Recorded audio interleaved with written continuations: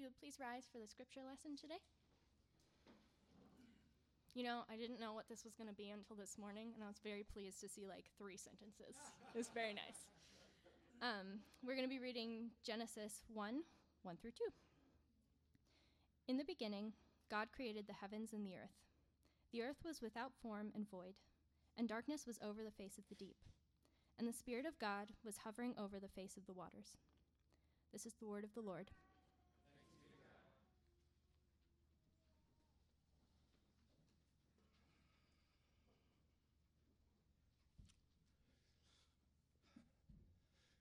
In a couple of weeks, if you're reading Scripture again, you may not be so excited because it's going to get much longer as we go forward.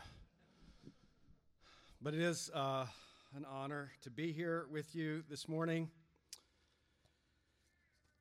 It is a privilege to look forward to the next several months, or whatever the season is that God calls us to be together. I look forward to serving with you, serving alongside you in this stage of transition that you are in. Let me just give you a little qualification. I won't be sitting on a stool every week. I just happened to come down with a serious head cold midweek. To put you at ease, it's not COVID. I was negative. But it still is still with me. And so I am heavily drugged up currently on elderberries, zinc, echinacea, Mucinex, and Hall's cough drops.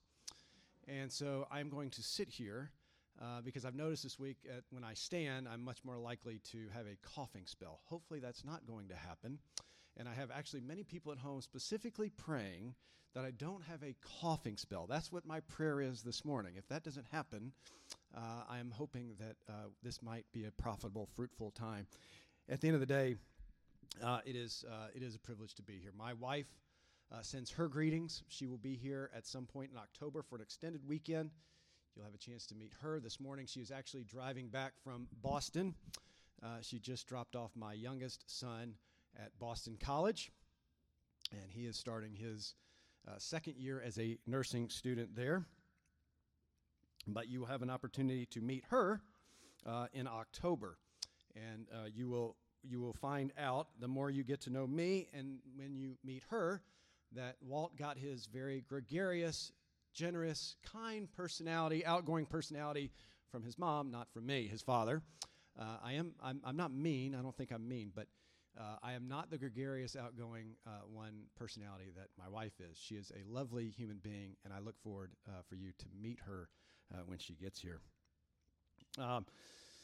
2 other quick things. I am not just in case you've read the message on Slack this morning, I'm not a furniture destroyer. So if you've already been on Slack, you know what I'm talking about. If you haven't seen it yet, you will know that later.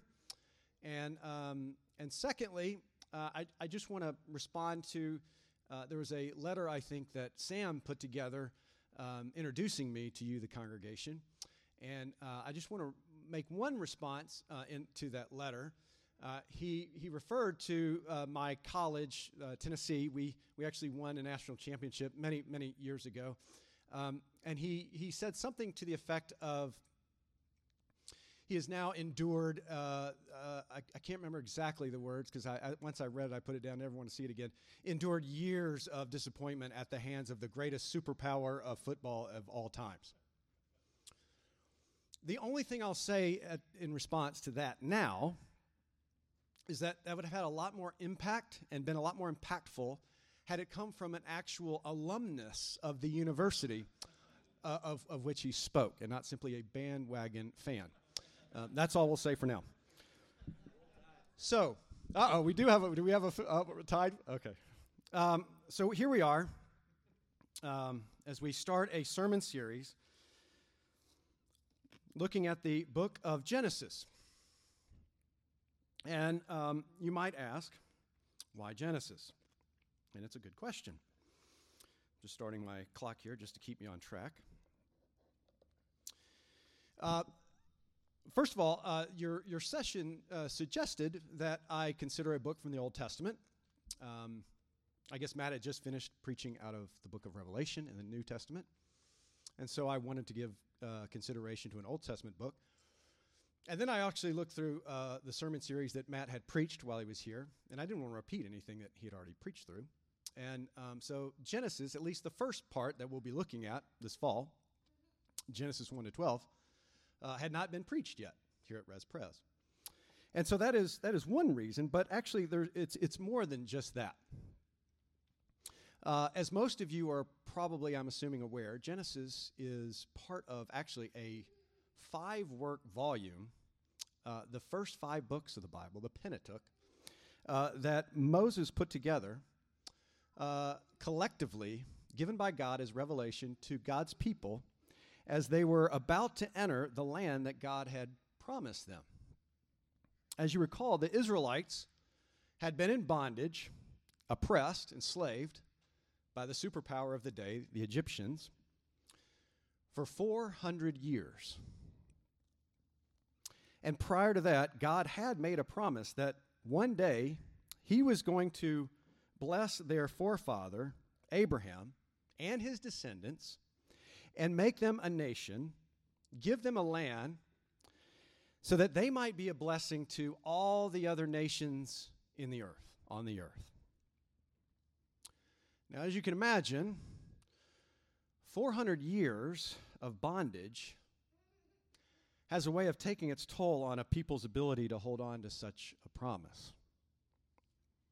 And so the Pentateuch, the first 5 books, of which Genesis is the first volume, was written as a type of constitution for God's Older Testament people. God is now making good on his promise. He's taking them to a land where they might live out in community as a people of faith before the watching world what life looked like under the reign of Yahweh. In Exodus 19, the second book of this 5-volume set, we read this. The Lord called to Moses out of the mountain, saying, "Thus you shall say to the house of Jacob, and tell the people of Israel, you yourselves have seen what I did to the Egyptians, and how I bore you on eagle's wings, and brought you to myself. Now, therefore, if you will indeed obey my voice, keep my covenant, you shall be my treasured possession among all peoples. For all the earth is mine, and you shall be to me a kingdom of priests and a holy nation." In that passage, Yahweh is bestowing an amazing promise and blessing on his people. God tells them, all the earth is mine. All of it. All peoples. But simultaneously, you will be my treasured possession. And you will have a role to play and a calling in this earth. You will be a kingdom of priests. In other words, Israel was called to be the mediators of the knowledge of the one true God to all the other peoples of the world. You see, when God brought his people out of slavery and called him into this new land of promise, he wasn't sending them into a private, secluded commune somewhere to be a cult cut off from the rest of the world. The land he gave them was actually very strategic in the ancient Near Eastern world. The land that we now call Palestine was the crossroads of all the major political and economic powers and players of the day. Caravans would have to come right through the area to exchange ideas and commerce. All this between the Egyptians and the Ethiopians to the south and the people of the Hittites, the Assyrians, the Babylonians, the people of the Mesopotamia region to the northeast, across the crescent, the Fertile Crescent. And so Genesis is the first volume that is given to God's people who are at a place of a new beginning. It was a time of considerable transition for God's people. There were new wonderings. What will happen in this next season? How will we survive and continue to flourish without the leader that has brought us to this point? Moses was not going with them any further. There were a lot of new questions, concerns, a lot of unknowns in that transitional period of the people of God. But in the midst of all the uncertainty that God's people faced, God reminded his people that they were his treasured possession, that he remained their God.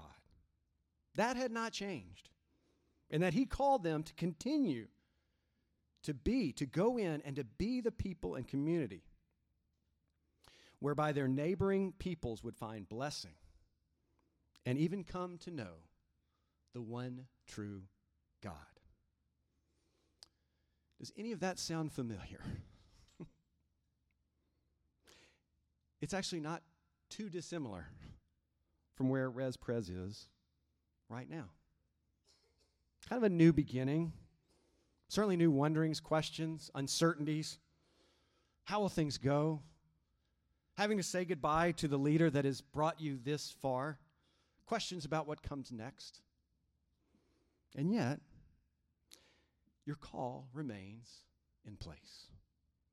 To live as a faithful people of God and to be a blessing to your neighbors of Madison. To continue to be guided by your vision statement, to be a community that is finding life through the gospel of Jesus in order to love God and neighbor and bless our city. And as you are doing that, you must constantly remind yourselves that God's faithfulness and commitment to you remains. As Israel was, so you remain his treasured possession. That is the foundational truth that is based on God's promise and oath, and a truth that doesn't change with circumstances or temporal circumstances, events. And so, for Moses, his instructions to God's people at this point in time of transition, was to remind them of where they had come from. He takes them all the way back to the very beginning of material things. This is how he starts. For Moses, it was important to include in the constitution of God's people a history and a narration of all the events from the moment the very first atoms of matter were unleashed into a newly created physical world, all the way up until their very day. And so for these reasons, all of these, it seemed appropriate to choose a sermon series of the very first volume of the Constitution of a people of whom you are the spiritual descendants. An ancestor to you who faced a similar challenging time. So here we go. But before we do, let me just first of all put you at ease. I'm aware of the time, the clock. I needed to make that introduction to the whole sermon series. I need to introduce myself, so I am aware of the clock, just to put you at ease. And that's why it was only 2 verses in the sermon this morning. But here we go. Genesis 1. With that background, Moses starts by saying simply, in the beginning, God created the heavens and the earth. That's a lot in one verse. In English, it's 7 words. And yet, it is not exaggerating to say the most consequential and significant event in the history of the world. In the beginning, God created the heavens and the earth. Now, in the Hebrew language, in the Hebrew terminology, heavens, the earth, simply a way of saying everything out there that you can possibly imagine. The heavens and the earth. Everything. God created it. But notice what's missing right here at the beginning. See, there's no introduction. Moses doesn't start with an introduction or an apologetic for the existence of God. We're simply told of his work, his first act in history. His existence is merely assumed. At the beginning of time and matter and life itself, God was. Now, here's a place we could camp out and engage in some apologetics and the existence of God, but we're not going to do that. There's a time and place for that, but it's not here. Moses was writing, see, to a people who had already had faith in Yahweh, their God. The text doesn't engage in apologetics, so we won't either. However, as the one who has the microphone, there's always the exception to the rule, even briefly. If you are here this morning, I just want to say this. If you are here this morning and you're not yet a follower of Jesus, if you're not sure yet whether you believe these things, and you have philosophical questions about God and how you can know whether he really exists or not, let me just say that you're actually in the right place. This is a good place for you to be. Because at Res Pres, there's no expectation that you actually believe these things this morning.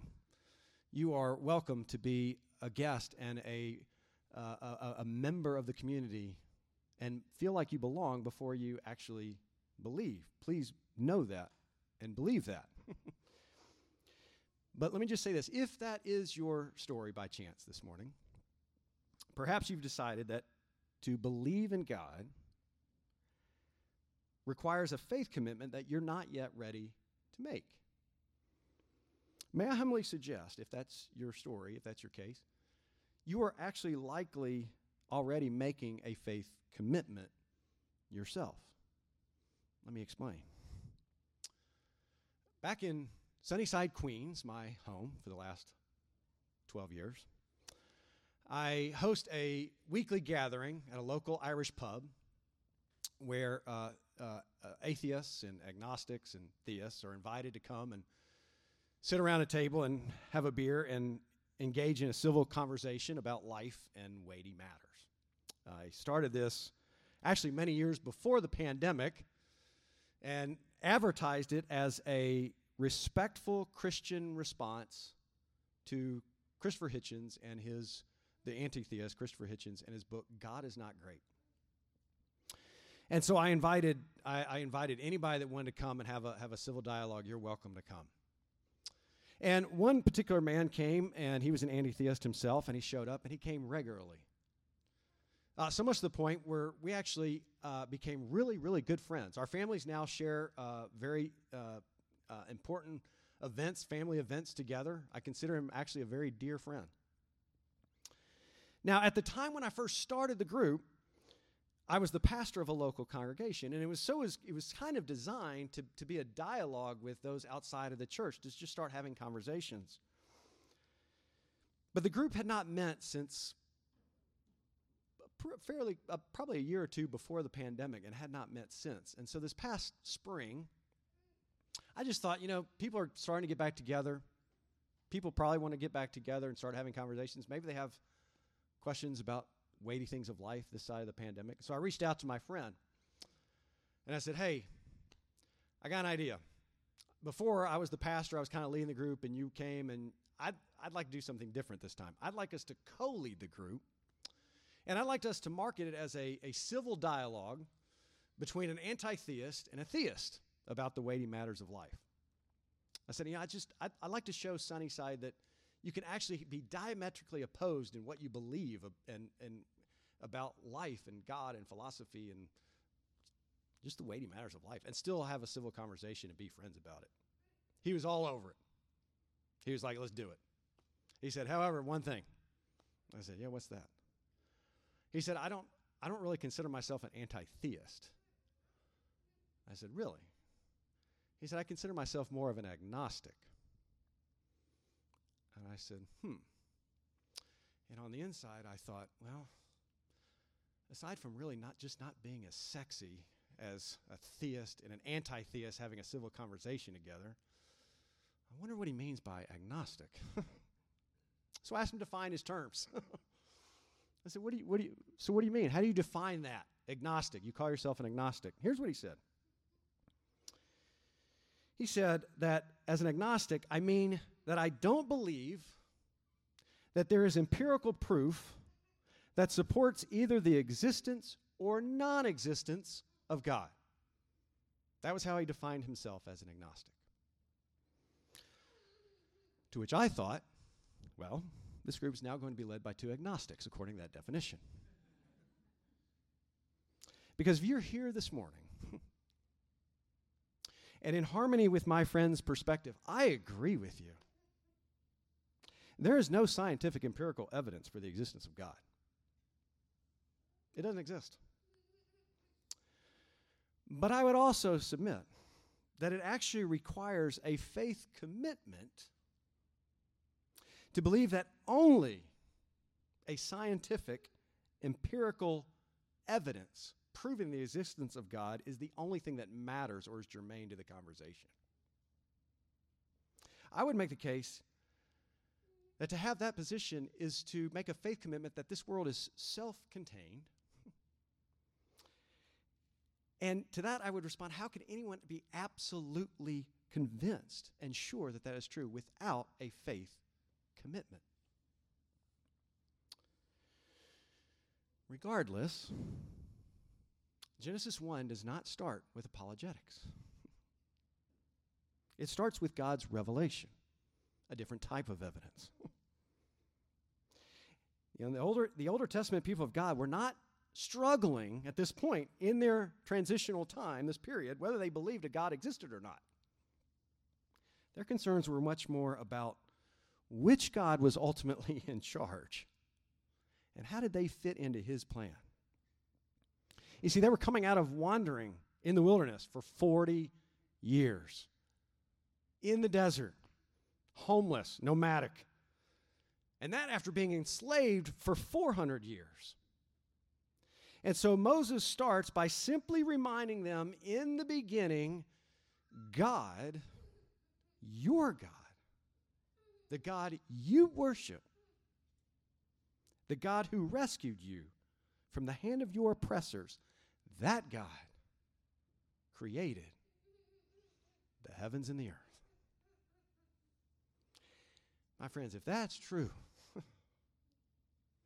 that is a powerful, steadying truth for a wandering people and for a people in transitional times. But then he continues. Moses continues with some language that the Israelites at this time would have immediately recognized and resonated with.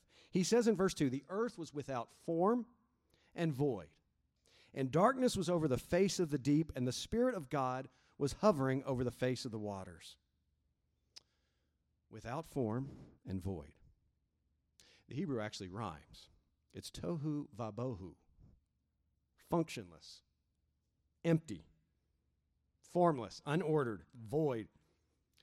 The exact same language that's used elsewhere in the Older Testament to describe the conditions of the desert and the wilderness out of which the Israelites just came. The wilderness is a barren place. It's unordered. And that had been the Israelites' experience. Nomadic, homeless, without stability. And God was now bringing them out of that. And as he was doing so, he tells them that this is very similar to how all things actually began. In other words, I've been here before as God. Moses is telling God's people that when God starts in verse 3 with let there be, there was already stuff. Stuff that was tohu vabohu, without form and void. That's what God starts with. And furthermore, the word for deep, in darkness was over the face of the deep, was the abyss of the darkest, deepest part of a body of water that an ancient Near Eastern citizen could imagine. If you're a marine biologist by chance, think of the Mariana Trench. It's a place, when thought about, would have roused feelings of unease, unrest, angst. And yet, God's Spirit is hovering even there. Or even better, as the same Hebrew language is used elsewhere, God's Spirit sort of brooded there like a mother bird over her nest of eggs as they are about to hatch. Spirit of God hovered there. You see what God started with? When he created, he started with a bunch of material mass that he created and started, just like a potter would start with a hunk of clay. God starts with tohu vabohu. He creates this in order to fashion something out of it. in a way that the Israelite would have understood, in the way that a potter would have understood, in a way that a farmer walking into an uncultivated land for the very first time before a plow had set its course into the ground, Israelites would have understood what God was doing at the very beginning of all things. That's the very first thing we're told about God, the Creator. It's the kind of God that He is. He's the kind of God who's able to handle the chaos, the disorder, the void, the wilderness of this life, and bring order and beauty out of it. And like we learned last week from Adam preaching, God is willing to get His hands dirty in the soil and messiness and chaos of our lives and our humanity with the purpose of actually intentionally making and shaping something out of it that has life and worth and even beauty. That's the kind of God, that is the kind of Creator that He is. I close with this. I was recently having one of those I'm really tired and want to go to bed conversations at midnight with my youngest son. He, it was about evil and the existence of God, nothing big, nothing weighty. And he had been recently struggling with some things that had happened in his life. Some scary things. And he was making observations about this world and asking questions and wondering how is it possible that somebody can be engaged in doing really good things on behalf of humanity and still suffer severe harm and injustice and pain. The old question, how can bad things happen to good people? Now, put aside just theologically, yes, I know we're not all good people. We are fallen. Granted. But what he was wrestling with, he knew he was a sinner. That's not what he was wrestling with. He was wrestling with, it seems chaotic. It seems almost random sometimes. The type of pain suffering that we experience in this life. And he's dealing with this at midnight. Did I mention I was tired? I want to go to bed. But he wanted to know, Dad, how do I know that there's a point to all this? Life just seems so disordered and random and chaotic. So I paused. I just sat there, felt the weight of what he was feeling, knowing I've been there before. And at first, I just simply said, Wes, listen, my non-God answer, my non-Christian answer, my just human answer is, I would actually prefer to live in a world where even if people knew that just because they did good things doesn't mean that bad things weren't still going to happen to them. I'd rather live in a world that people would still do good things and be good and kind and just to their neighbor. I'd rather live in that world. That was my non-pastor, dad, Christian answer. And I paused again.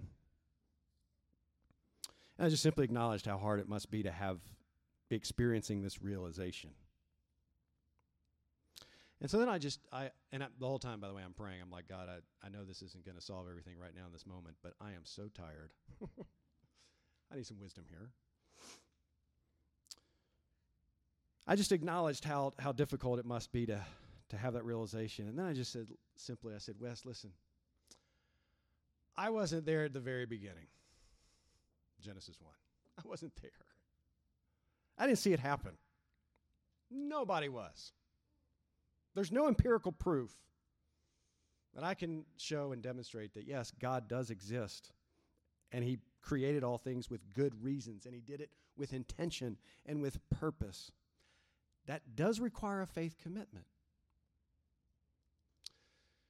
But I said, West, I will be honest with you, and this is just how I feel. I actually think it takes a greater faith commitment to believe the alternative, or at least one alternative, which is that somehow this is just random.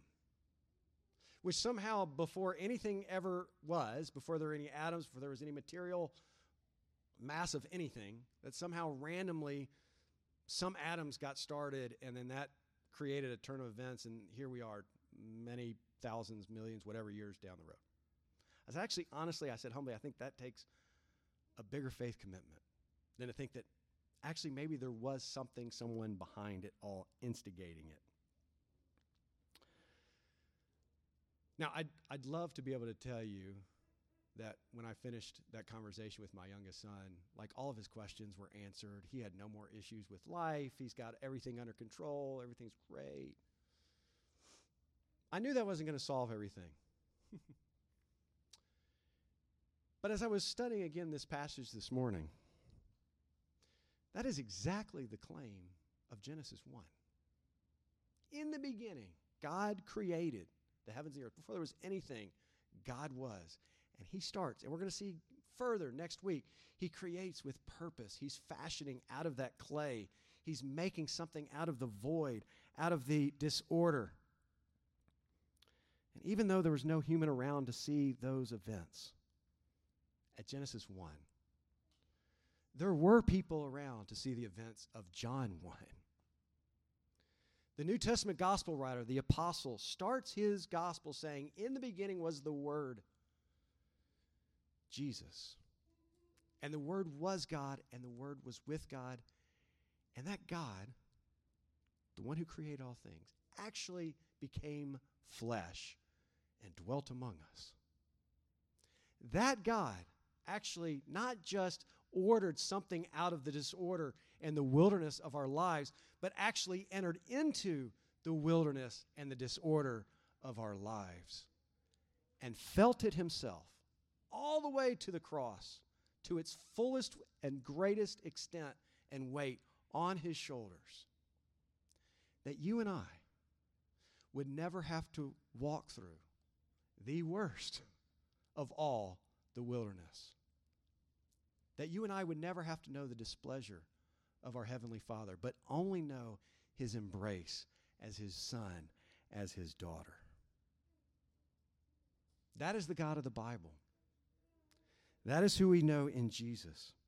And that's the beginning, the claim that is beginning to be made here in Genesis 1, that no matter how chaotic or unrestful your life is, God is moving with intention and purpose, even in the midst of it, to renew, to redeem, and to recreate. And if that is true, we need not fret, nor move forward with angst or fear, for that is a very powerful, steadying truth.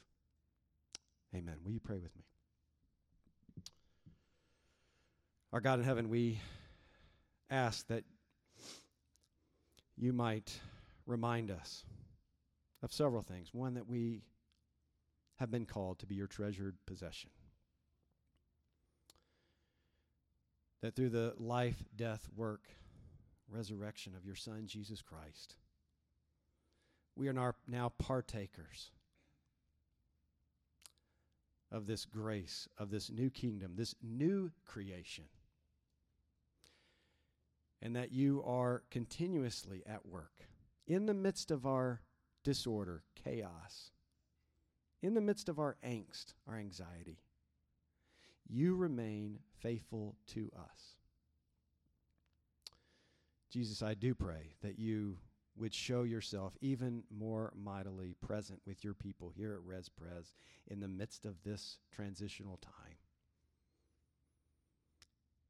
Heavenly Father, remind us once again that you will be our God and we will be your people, and you will not leave nor forsake us, but that you will move us and be among us, even in the midst of the wilderness, the chaos of our lives. Help us to believe that, either for the first time or the 1,000th time we pray, for Christ's sake. Amen.